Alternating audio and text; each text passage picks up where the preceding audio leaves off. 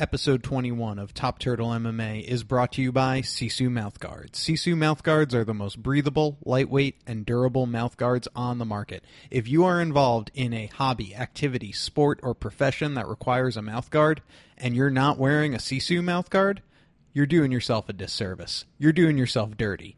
Do yourself a service, but don't just take my word for it. Head on over to sisuguard.com. You'll see they're astonishingly thin, obnoxiously bright, and boomerang-shaped. Boomerang-shaped? Aye, good day, mate.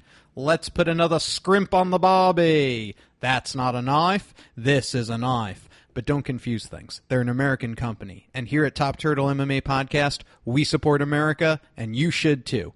Episode 21 is brought to you by Top Turtle MMA. Damn it! Episode 21 is brought to you by Sisu Mouthguards.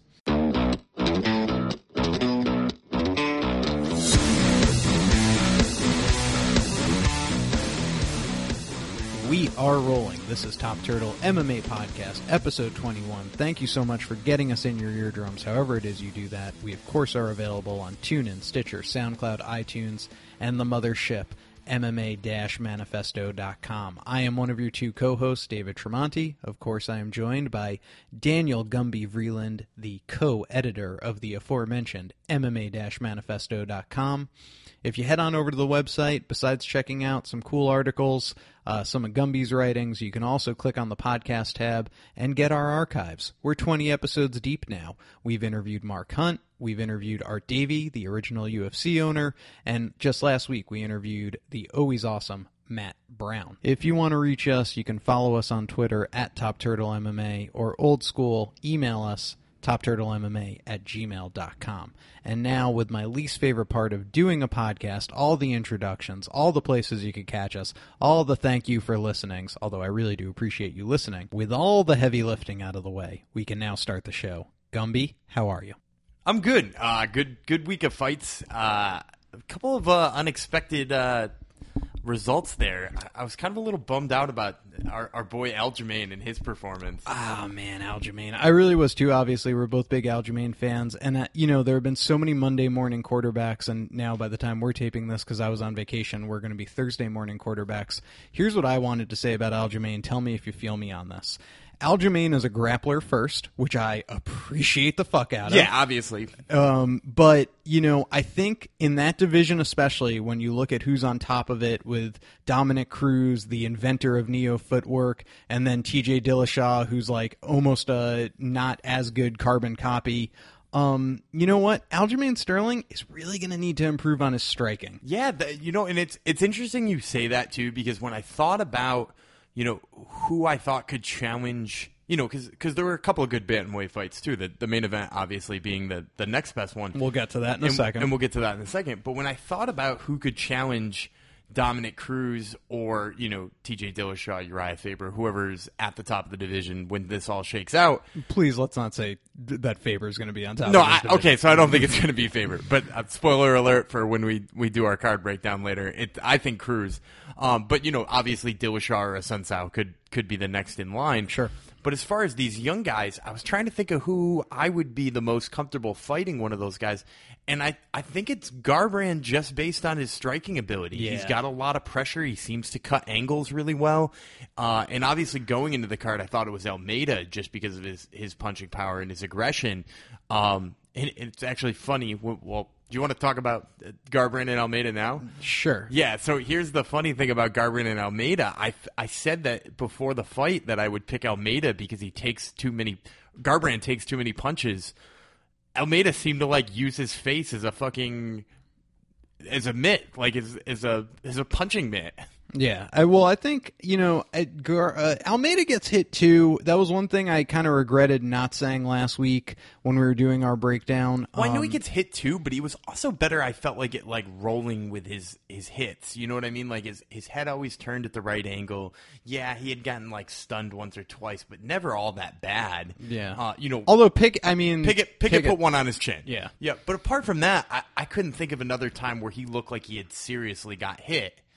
Whereas, like I said before, Marcus Brimage tagged Cody Garbrandt pretty good when they fought. Right. Well, Garbrandt, I do have to say, I think for that division at 135 also has a lot of power. Yeah, So, he's got a lot of power. He's definitely got a better build than Almeida. You know, Almeida's kind of like lanky and long, and doesn't have like the wrestling chops, which is another reason why I thought that, you know, Garbrandt would be a better contender too, is because, you know, he's got a little bit of wrestling chops.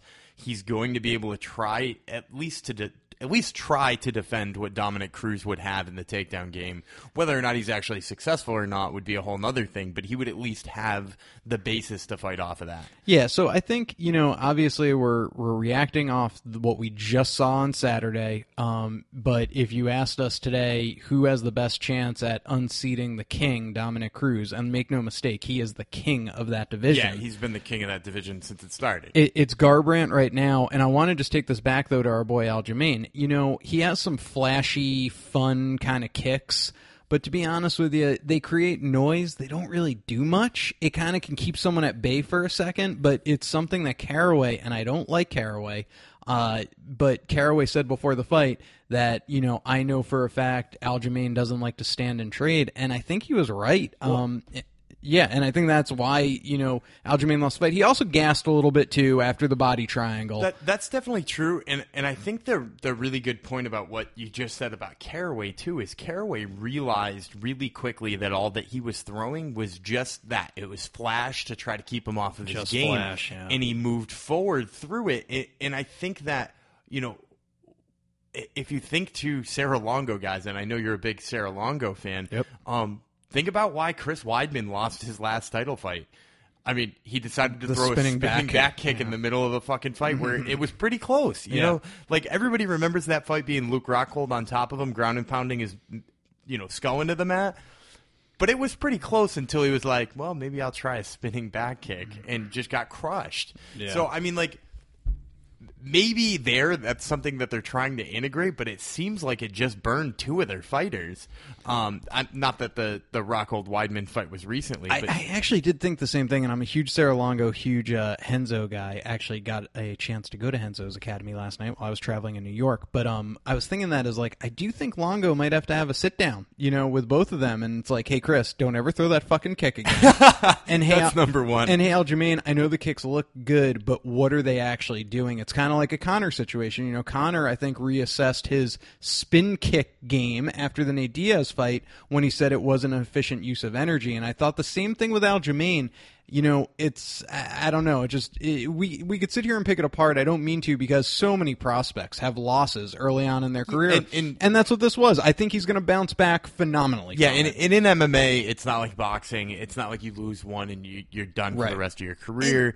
You know, every single champion we have, except for John Jones, has a loss on the record. And I do have to say, too, I thought it was kind of cool on Caraway's part. It was like that gritty veteran who was very obviously not the better athlete that night, but he found a way to win. Yep. And I think there's something very respectable in that. My question I was going to ask you also is, where do you want to see Caraway go from here from a matchup perspective? Jeez, that's a tough one for me. So I think it depends on what goes down in the TJ Dillashaw Rafael Assunção fight, because He gets the loser? Yeah, I'm not saying the loser. I'm saying, so if Assunção wins, it wouldn't surprise me to see Caraway fight Assunção. Okay, because, you know, Assunção, yeah, he already holds a win over TJ Dillashaw. How many months has he been away? What is he, 18 now or something like that? When was the last time we saw Rafael Assunção? Yeah, it's about 18 months. He broke his ankle. I think he had a fight scheduled with... It was a marquee fight, and he broke his ankle somewhere in early 2015. Yeah. So without, like, absolutely decimating TJ Dillashaw, you know, if he squeaks by in a decision or something like that, I would see we got to go with Caraway with somebody like that. Whereas if TJ Dillashaw wins, they're going to give him a title shot again. And then I wouldn't give Caraway somebody off a loss. Maybe that's when you get Garbrandt. And that's what I was just going to ask you, which is, where do you take Garbrandt from here? He wants to fight at UFC 102 in Cleveland with his boy Stipe Miocic. He's apparently from Cleveland originally, even though he's a Team Alpha Male fighter now. Yeah, I would say, you know, same thing. If highly dependent on the TJ Dillashaw fight. If TJ wins, you could give him Caraway and see what goes on. If a Sun Tzu wins and you're going to match Caraway with a Sun Tzu, Garbrandt just looked damn impressive against the guy 21-0. Is there any reason we could say that he couldn't get a title shot? I mean, he's done more than Woodley has, right? At this point in time, we give title shots to people who are intriguing. He's pretty freaking intriguing right now. I'm with you. I'm with you on that. Not to mention, too, I'm just going to add in there, too, if a Sun Tzu wins, it knocks the TJ Dillashaw out of the picture. I'm going to assume Cruz beats Faber this week.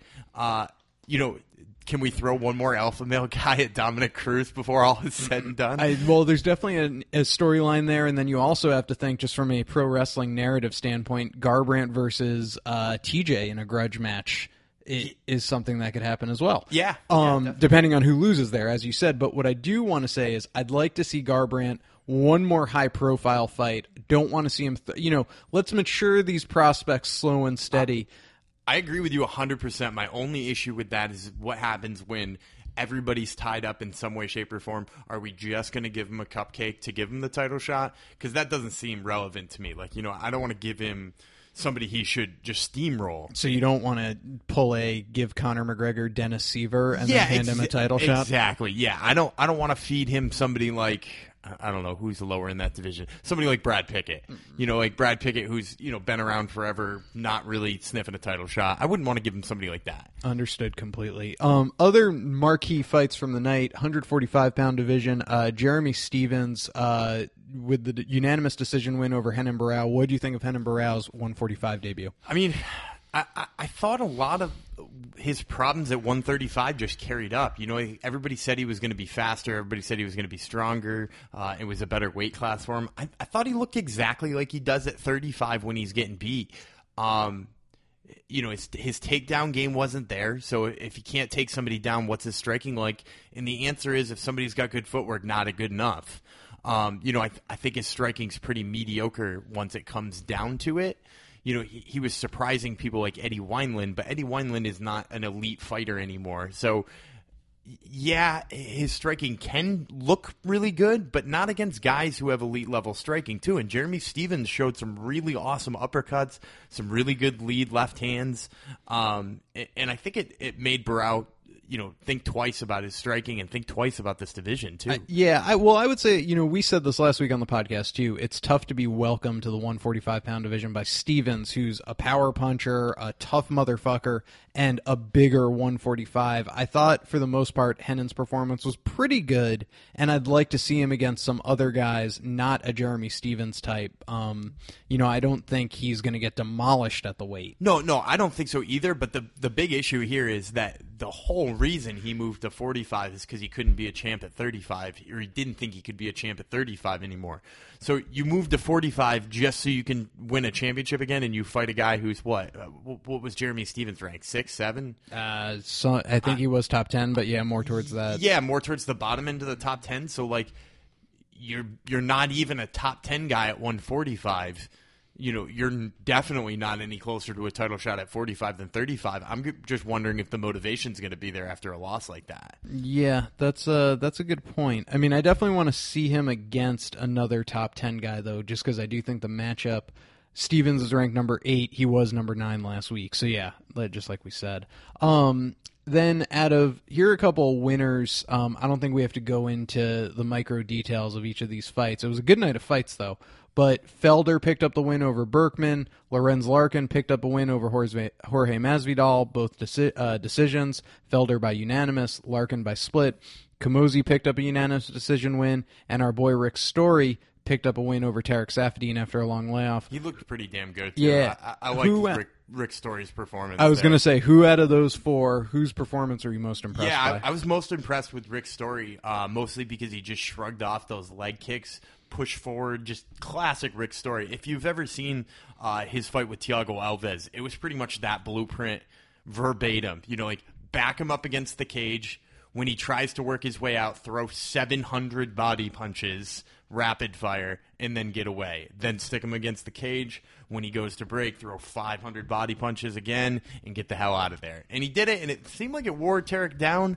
Tarek's a tough cookie, too. Props to Rick Story. That's a heck of a notch on his belt. Yeah, both those guys I have a lot of respect for and look forward to seeing both of them fight again. And the last question I wanted to ask you was your boy Adam Milstead making his UFC debut. What were your takeaways from the young heavyweight prospect? My first thought was he gets hit too much. I mean, he got hit a lot. And you know, this is a guy who I came in touting was loads faster than De La Rocha.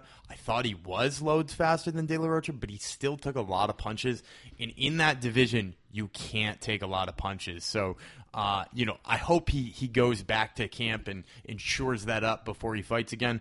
But, you know, an exciting prospect. I think he's only like 27 years old, so it's good to see somebody who's that young in the heavyweight division have a somewhat promising debut.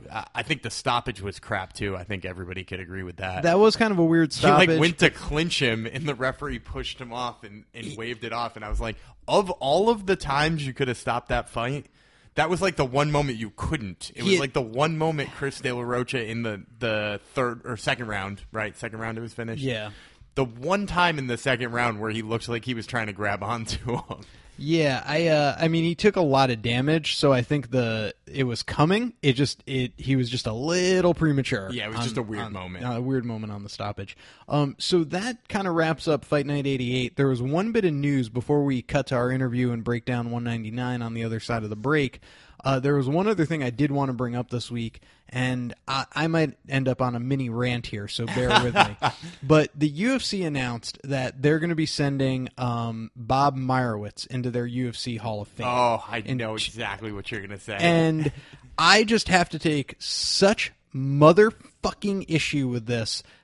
Quick history lesson here. Bob Meyerowitz was the SEG, the original owners of the UFC, a pay-per-view company back in the early 90s. He was the executive that basically okayed the UFC. But the brainchild of the UFC, the person who actually created the UFC, whose idea it was for the UFC, was Art motherfucking Davie. And the fact that he is not the first person in the UFC Hall of Fame is such a disgrace. There would be no UFC without Art Davie. It was his original idea. Putting Meyerowitz in before him, to me, I know people get so up in arms about Hall of Fame stuff, and I always tell them to calm down. Who gives a fuck?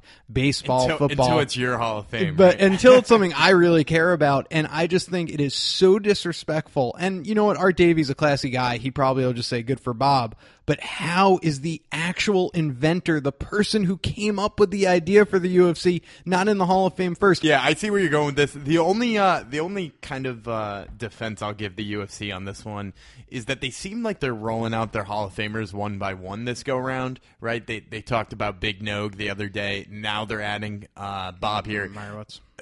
Is there any chance that they're just saving Art Davies as the last one or the next one? No, or like... Well, this is why I think no, because he's going in the special contributors wing. So Mask Lewis. Do they only do one? I think they only do one a year for the contributors that's wing. Freaking weird. Then. Yeah, and Art Davie's an older guy. I've seen this before as a professional wrestling fan. They put Macho Man Randy Savage in the Hall of Fame after he died, which is a slap in the face to him, his fans. You want to see the guy go in, and be honored for it.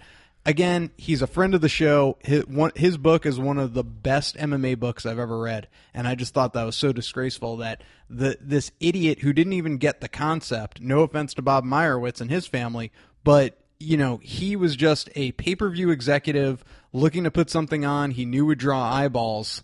He didn't even get the concept. Yeah, we'll have to. We'll have to contact Art Davies back again because I know he said he wanted to come back on the show sometime in the near future. So maybe we'll get him on sometime and see if we can get his thought process behind what's going on there. I like it. All right, well, we will now transition to our interview. We got a chance to catch up with Mehdi Baghdad. Mehdi Baghdad came off the Faber versus Conor McGregor Ultimate Fighter season. And he's got a real big fight coming up with John Makdessi, too, which is a heck of an exciting stand-up war, and he's going to tell you exactly how exciting it's going to be.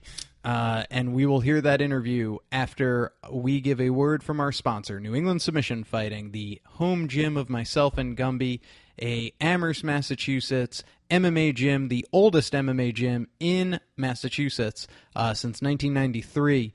Brings you our interview with Mehdi Baghdad. You can check out the website, amherstmma.com. Class is 6 days a week. If you're in or around the area, head on over. Tell them Dave and Gumby sent you. You'll be treated with a hug, a smile, a kiss, and a choke.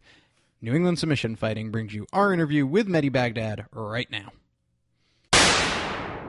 This is Daniel Gumby Vreeland here with Dave Tremonti and Top Turtle MMA, and we are talking today with UFC lightweight Mehdi Baghdad, who fights at UFC Fight Night Dos Anjos versus Alvarez on July 7th. So, Mehdi, let's get into a little bit of the background of your training. So, you were on Team McGregor for The Ultimate Fighter 22. Obviously, he's all over the news these days. What was it like working with him while you were on the show? And, do you have any, outside insight into what he's actually like? I was training a lot with him inside the show, and sometimes when he's come here in Hermosa Beach, because I live in LA, I train a little bit with him. So it's good train with him. It's really good training with him. Oh, that's exciting that you get to train with him sometimes too. You also said you've done some training with Anderson Silva, obviously being with Blackhouse. Obviously with his injury recently, he's out a little bit more, but are you still working with him leading up to your fight with Makdessi? Yeah, but Anderson Silva I was doing the training camp with him at the Muay Thai College, and 3 weeks before his fight, he left in Brazil. But here we have a really good train. I train kind of everywhere. Jiu-Jitsu with Nino Chambry, my wrestling with a big team here in Church Boy, and my Muay Thai with Daniel Vermans, my French coach. So we have a really good fighter here, and I train here in Muay Thai College. Oh, okay. And you mentioned you're obviously a big advocate for French MMA. Give us a little insight. How far has the perception of MMA come in France? What's it like now, the MMA scene in France? You know what? A lot of people waiting for MMA's legal in France. You have 280 team. You have more than 40,000 people training, and maybe 200,000 people watching. So everybody were waiting for, and just we wait for the government say just yes. So every day we start to push the MMA for France. I represent MMA France too, and what we need a kind of a champion. So when all MMA French fighters is going to be a little bit big, now we try to be big. So we train a lot. So when we're starting to going to be big, I guess the MMA is going to be legal in France. Yeah, and so you mentioned that, what France really needs is a French MMA champion. How much pressure do you feel when you step into the cage to be that, flag bearer for France and for French MMA? I don't have too much pressure because, you know what, I train about 12 years. I live in Brazil for 3 years. I live here in America, in California, about 5 years. So I'm kind of a world person. So for me, it's not like I just from France and I just came here and fighting. It's like I went around the world for training. So I don't have any pressure for this. But I try to give my best for all my fights, represent all French, and I have a part Arabic, so I represent all Arabic fighters too. Yeah, well, so you certainly are well-traveled in that regard. So let's talk a little bit about your time in the UFC. So you started with a short notice fight against Chris Wade, who is on a 3-fight win streak, and went on to take a 4th fight there. And now you're fighting John Makdessi, who's got 11 UFC fights already. What is your thought coming out of the gate with 2 such grizzly veterans, and you just getting only your 2nd fight in the UFC? But you know what? Just my first fight, this is Chris Wade, excellent fighter, a really good wrestler. I know what's ready. I know what's training. Just I have this opportunity to fight in UFC, and a lot of people are waiting for. So I'm not going to say, oh no, I'm not ready. I have to lose 24 pounds. No, I say just yes. I don't care. But I know I'm going to be ready for the other fight. So now UFC give me excellent fighter John Makdessi. He's a good striker. So I guess it's going to be a really good fight for me because I'm a striker too. So it's going to be a big war. So this is kind of what kind of a fight I love for the fan what they want. A big war, big show. Yeah, and I was just going to ask that too. As a guy with a Muay Thai background, and you're a Muay Thai world champion, do you prefer to fight strikers over grapplers? I mean, obviously, people who are heavy wrestlers sometimes tend to make the game a little bit more boring. Do you prefer to fight somebody like John Makdessi? But you know what? Me, I fight for the fan. I don't fight for me. If I fight for me, I try to put the guy on the ground. I try to move a lot, just jab, right. And at some point, I just fight for the fan, for make a big KO or crazy big show with the blood, with elbow. So yeah, for sure, a guy like Makdessi is perfect for me. If some guy want to fight, so I love this kind of fighter. Yeah, striking is the best thing. So people wait for big show on striking. Now, with that being said, and you're obviously a highly accomplished striker, is the grappling component what you've been working on the most? Is that something you worry about when you do eventually run into someone who's going to be a very heavy grappler? No, because I train about 11, 12 years now in jiu-jitsu, so I'm not worried to go on the ground. Or my wrestling, I trained with the best wrestler in the world, with Dan Henderson at Team Quest for 5 years. So I'm not worried about all this ground game. So some people think I'm not have a good jiu-jitsu because about my last fight, but you need to watch all the other fights I did. So I'm good on the ground. I just lost my first submission in my life. It was versus Chris Wade because I have 6 days to be prepared and to lose 24 pounds. I was dying when I was fighting. So I like to go on the ground too. I have a good ground game and a good submission. I have 3 wins by submission. So yeah, but what I want is just have a fun and make the fan happy. Yeah, and obviously, I'm a big fan of some of the smaller promotions. In your time in RFA, you certainly showed off that you had plenty of ground skills. But that's something you don't have any interest of when we see you on July 7th. What we're going to see come July 7th is blood and gore, right? Yeah, it's going to be a big war, and I'm happy to find John Makdessi because he's a tough guy and he's going for the war too. So we have the same mentality, and it's going to be a big war, and we're going to fight for the fan. And the fan is going to love us. Well, there you have it. This is a fight to get excited about because we have just been promised a stand-up war. So we will see John Makdessi versus Mehdi Baghdad on July 7th on Fight Pass. It's on the Dos Anjos versus Alvarez card. And Mehdi, we can't thank you enough for the time, and we wish you luck in the fight. Thank you, and I say hi for all my fans. Follow me on Instagram and Facebook and Twitter, and I can't wait to show you guys to excellent fighter I am.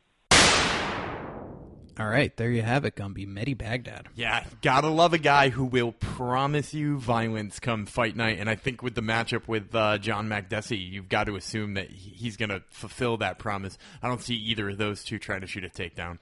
Yeah, agreed. It will be a striker battle.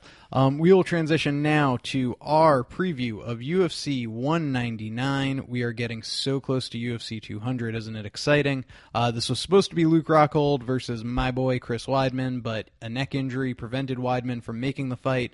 Michael Bisping stepped in on short notice. This will be an express preview for us because I was on vacation all week and we were late getting it out. So this will be a little quicker than we are used to giving the fans of Top Turtle MMA, but here we go nonetheless.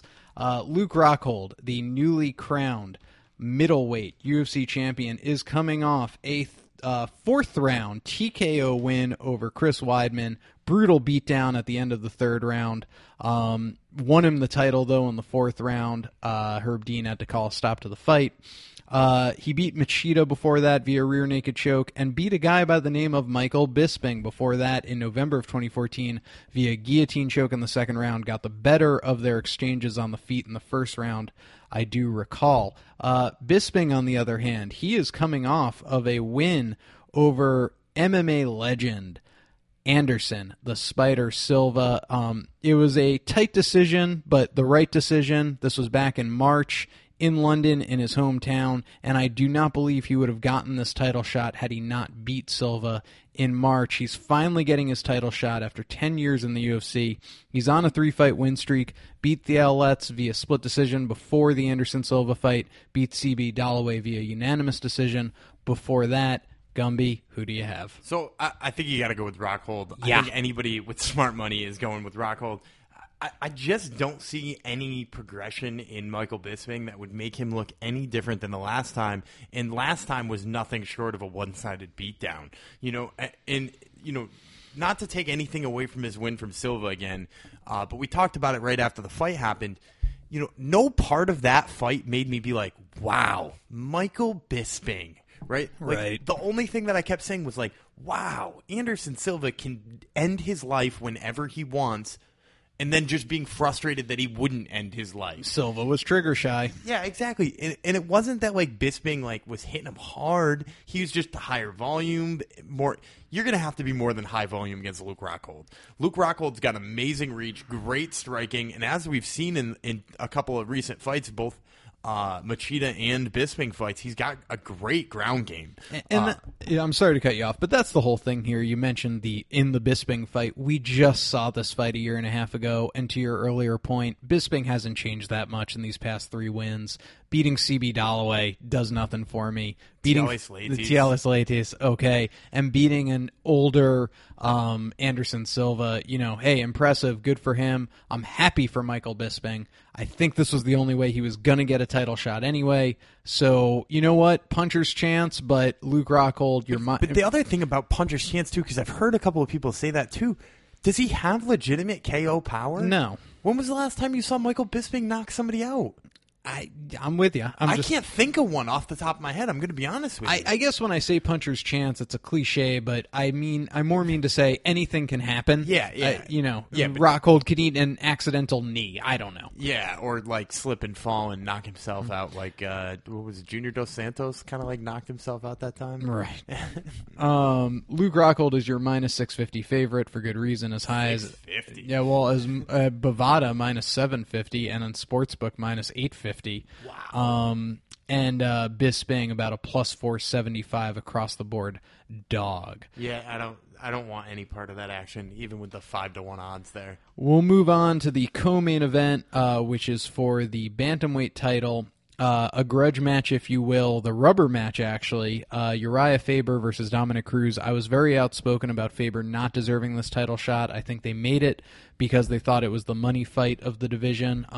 After all the rematches we've seen, if there was ever a time to give someone a rematch, I thought it should have been TJ Dillashaw, the former champion who lost to Dominic Cruz via split decision back in January, but it is what it is. Here we are, Faber versus Dominic Cruz for a third time.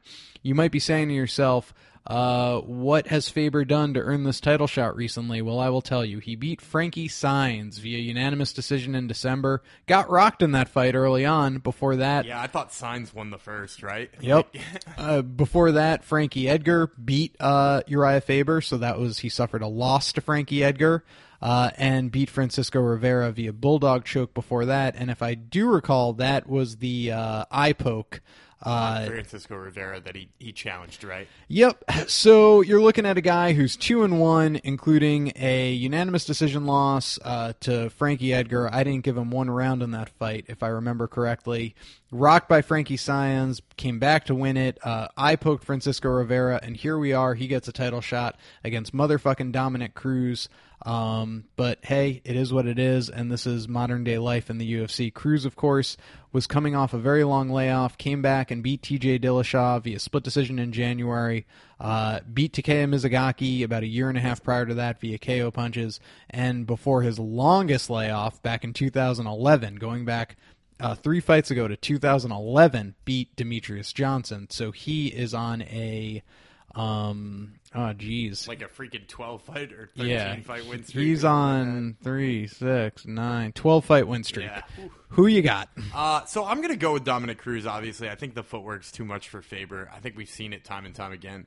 When Faber beat Dominic Cruz wasn't the fighter he was now. He caught him with a guillotine choke and strike force very early. WEC, right? Sorry, WEC very early on in his career. Yeah, and it was a mistake that Dominic Cruz has been very sure never to make again. You know, Dominic Cruz has just gotten better and better and better and better. He's like basically invented his own style of fighting, or him and his coaches have. Neo footwork. And, I just think it's going to be too much for Faber. That being said, I give Faber a way better shot here than I give Bisping. Yes. I think that he's got a lot of tools. I mean, he does have a very good guillotine choke. He's got very good chokes in general. Yes. You know, we've seen it in a lot of fights. And on top of that, too, he does have pretty decent power, too. So in that sense, I give him a lot better of a chance than Bisping. And plus, obviously, we've seen Dominic Cruz be hurt a bunch of times, so he could obviously exploit an injury, too. So if you can get crazy odds on Faber, I would take him. Well, funny you should ask, because Uriah Faber is about a plus 385, as low as plus 325 dog, as high as plus 400 in some sports books. Cruz, the minus 485 favorite. Plus 400 starts to make it tempting. I was kind of hoping for something similar in the Bisping range that was like plus 600. But it's certainly worth considering just throwing down a few bucks on and seeing if you can call the upset, and you can probably get some special odds in there too. If you call, like Faber to submit Dominic Cruz, you could probably get that at like 8-1. Yeah, and let's also not forget that Faber is 0-6 in title fights. This is the last hurrah, if you will. 0-6 when he's the challenger for title fights. So, brutal. this is it, man. This is the last one. No more title shots after this. Would he be the first?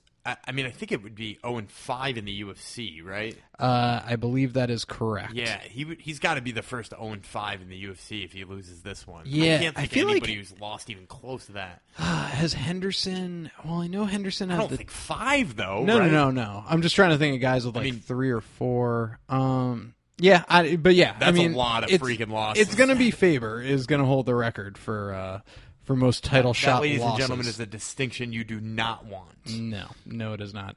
So now we'll actually, and I think you summed up everything you wanted to say there, right? Yeah. Dominic Cruz all day. One way, yeah. Now, a very exciting fight on the card.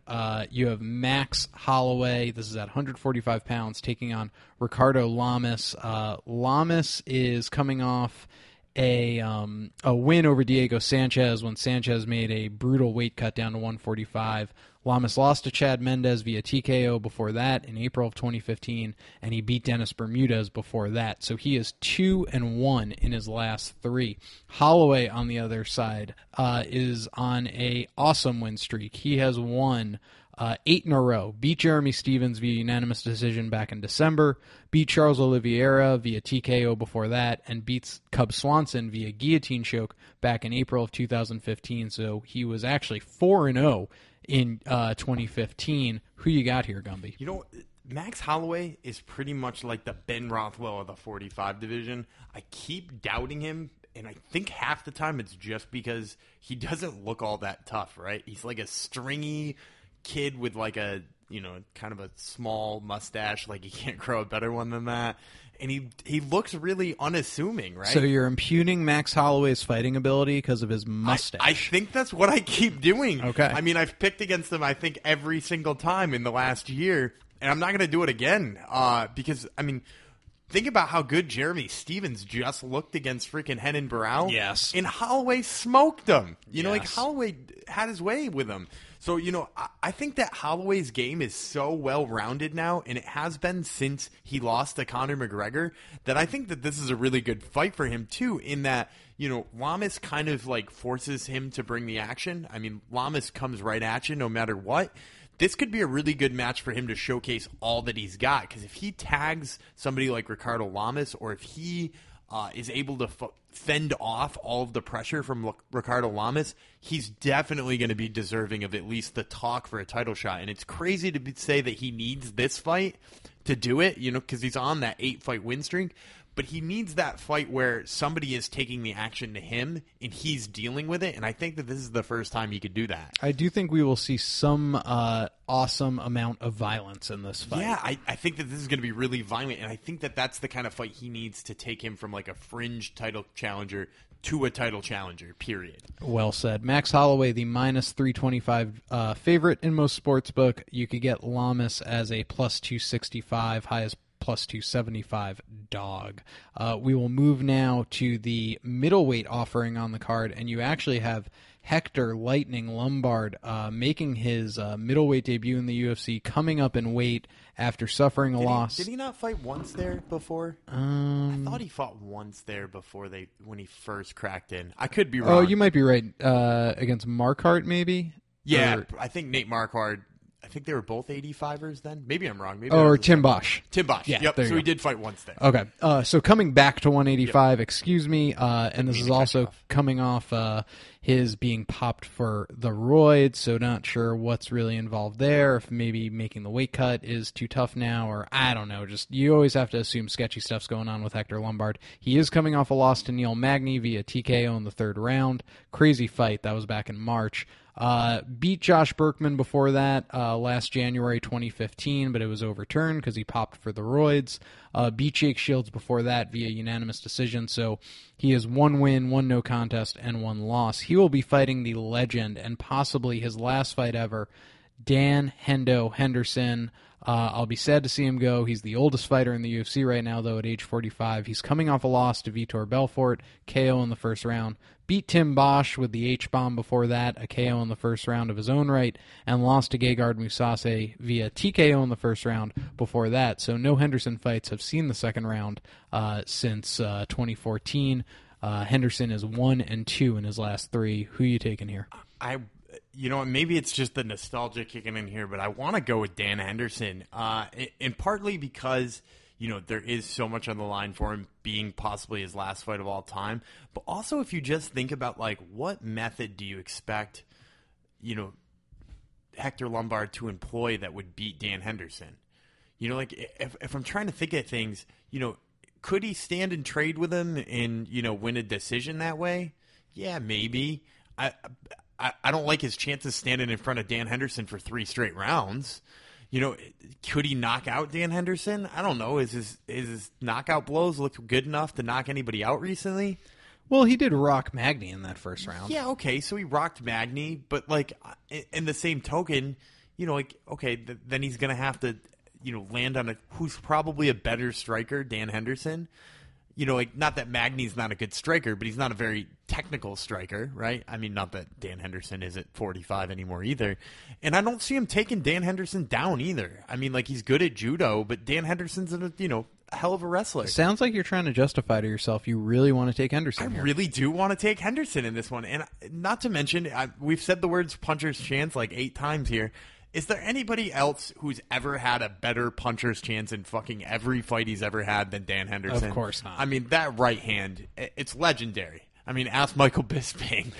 Agreed. I mean, I'm definitely taking Lombard here, but my heart says H-bomb as well, and I'd love to see it. Yeah, I mean, if you are not rooting for Dan Henderson to land it at the fight, you're just not American. You're just not American. You're a terrorist. Henderson is the plus 335 dog. Lombard as high as a minus 420 favorite. Averaging about minus 385 in most sports. But you've got to say it even though you're picking Lombard in this one at plus 325.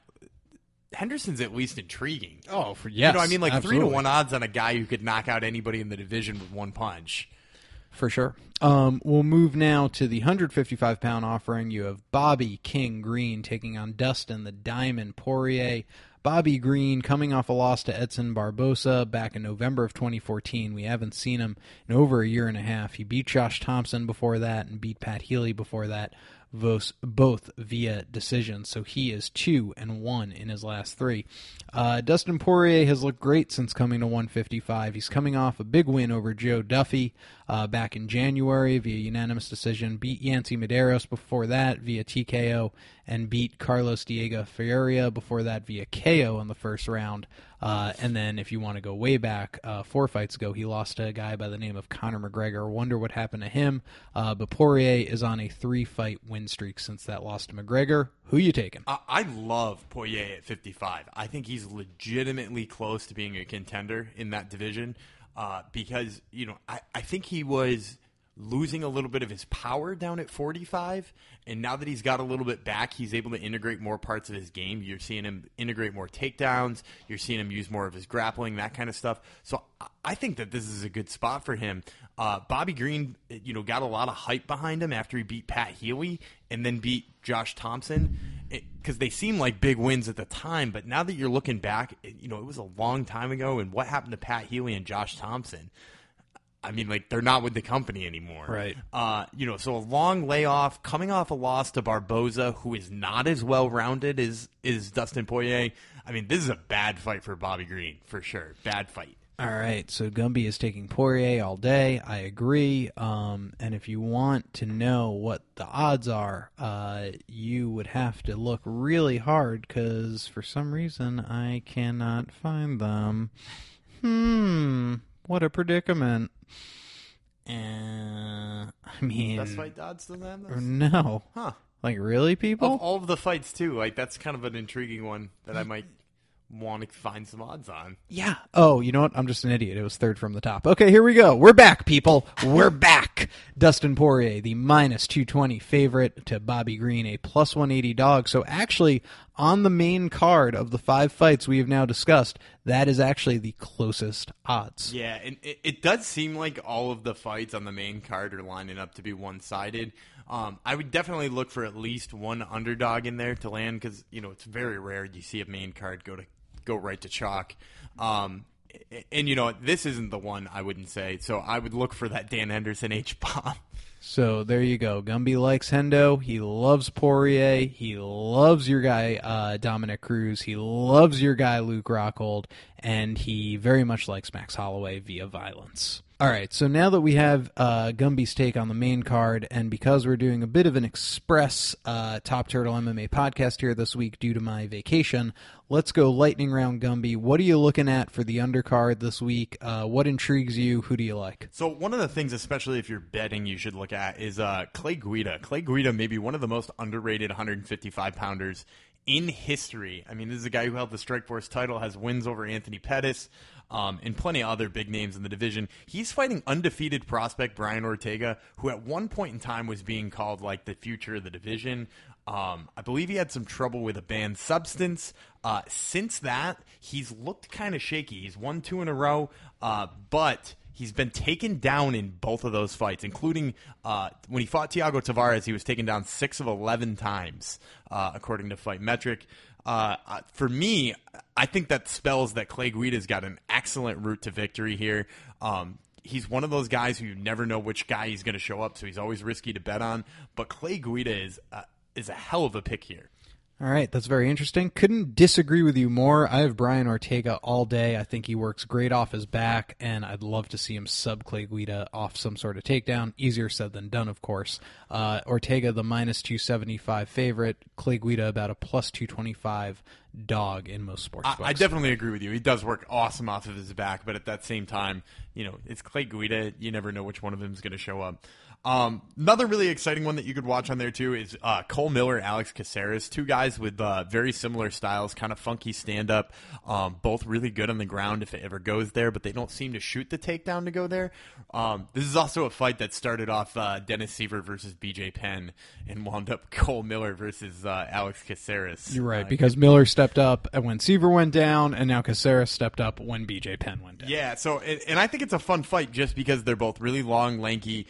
Cole Miller a little bit more technical, Alex Caceres a little bit more funky. Definitely a fun one to watch. I'd probably pick Cole Miller just on the experience level here, but Caceres is a hell of a fun fighter to watch too. I'm going Cole Miller all day on that. If anyone cares, Miller the minus 185 favorite, Caceres about a plus 160 dog.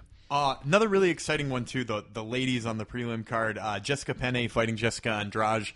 Andrade cutting down to 115 pounds for the first time in her UFC career. She had a little bit of trouble up at 135, but she had looked really good at times up there. Penne, of course, a former title challenger who just absolutely got crushed in her title shot, is a really exciting fighter at 115 pounds. It's just like hard for people to shake that image of her getting crushed. But I think that this is a fun grappler versus striker. Although Pene's got some awesome grappling too, and Andrade has got some good striking too. So two really well-rounded fighters trying to kind of find their spot in a division that's full. And who are you picking? I'm gonna pick Penne. I'm a big fan of her body of work. She's got really good ground game. She works out of Alliance Jiu-Jitsu, which obviously tons of great fighters, including the headliner Dominic Cruz on this card. So she's got good training partners. I pick her all time. And Penne, the minus 145 favorite to Andrade, the plus 125 dog for those keeping track at home.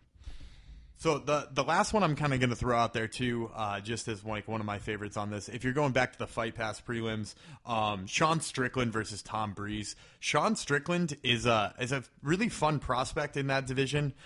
He recently, well, not recently, but 3 fights ago had one of his first setbacks against Santiago Ponzinibbio.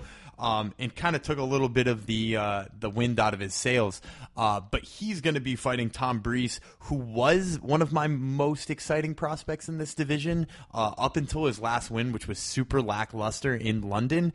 But he's a really good puncher. He's got a hell of a game, whereas Strickland's a brown belt in jiu-jitsu. So another one of those kind of like style makes fights battles. And I like Strickland in this one because he's a guy who brings a more well-rounded game. Yeah, Strickland the plus 125 dog, Breeze a slight minus 135, about as high as 145 favorite in most sports books. And for me, that's a tough one too, because Breeze just got taken down a bunch in his last fight. Was it Keita Nakamura who fought him? I'm trying to remember exactly. I'm pretty sure it was Keita Nakamura. And he got taken down a bunch of times by Nakamura. So to pick somebody like Strickland, who's got... It was Keita Nakamura. I just looked it up.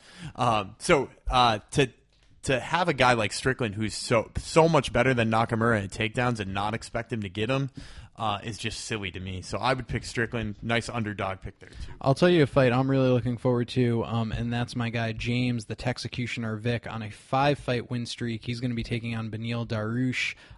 Both of them are really coming off of short notice fights here because Dariush fought on the Fox 19 card on April 16th. Vic fought on the Jones St. Preux card the week before. Dariush was a loser to Michael Chiesa, but looked good in the first round. Seemed like he had some improved striking. Beat Michael Johnson, beat Jim Miller before that, so he's 2-1 in his last 3. Vic is on a 5-fight win streak, criminally underrated in the division. What are you thinking? I think I agree with you that Vic's criminally underrated, but at the same time, I think that this step-up's too much for him. I think Dariush, working out of King's MMA, has got some freaking awesome training partners there, and it shows every single time he comes out. He's got a new wrinkle in his striking, and he is a world-class grappler. So to have a guy who's getting better at striking and is already that good at grappling is dangerous. Yeah, I think I tend to agree with you. This could be the first bump in the road for the Vic Express. But I don't know. Vic, I think, is a plucky underdog a lot of times, and he is an underdog here, a plus 170 underdog to Dariush, the minus 200 favorite. He's another one of those guys, too, who I've picked against chronically and just always wind up wrong. I picked against him when he fought Ramsey Nijum, and he submitted Ramsey Nijum in 48 seconds or something like that, and just opened my eyes. Kid's got a guillotine choke. All right, I think that kind of takes care of the big kind of marquee fights. Is there anyone else we should look out for? Anyone else you're looking forward to? Or I mean, King Kevin Casey on the prelims, you never know quite what to think about him. Polo Reyes was, getting his ass kicked in his first UFC fight and pulled a flying knee KO out of nowhere. He'll be fighting Dong Hyun Kim. Not Stun Gun Dong Hyun Kim, Maestro Dong Hyun Kim. Good clarification. And King Casey's fighting Elvis Mutapchik, who's, he's also a really fun fighter, fighting out of Bosnia. But yeah, either of those guys, fun to watch. All right, fair enough. Well, we thank you so much for listening. As always, we will be back next week reacting off of UFC 199, and I'm sure we'll bring you a bunch of other good shit. This has been Top Turtle MMA Podcast, episode 21. I'm David Tremonti. He was Gumby Vreeland. Thanks for listening.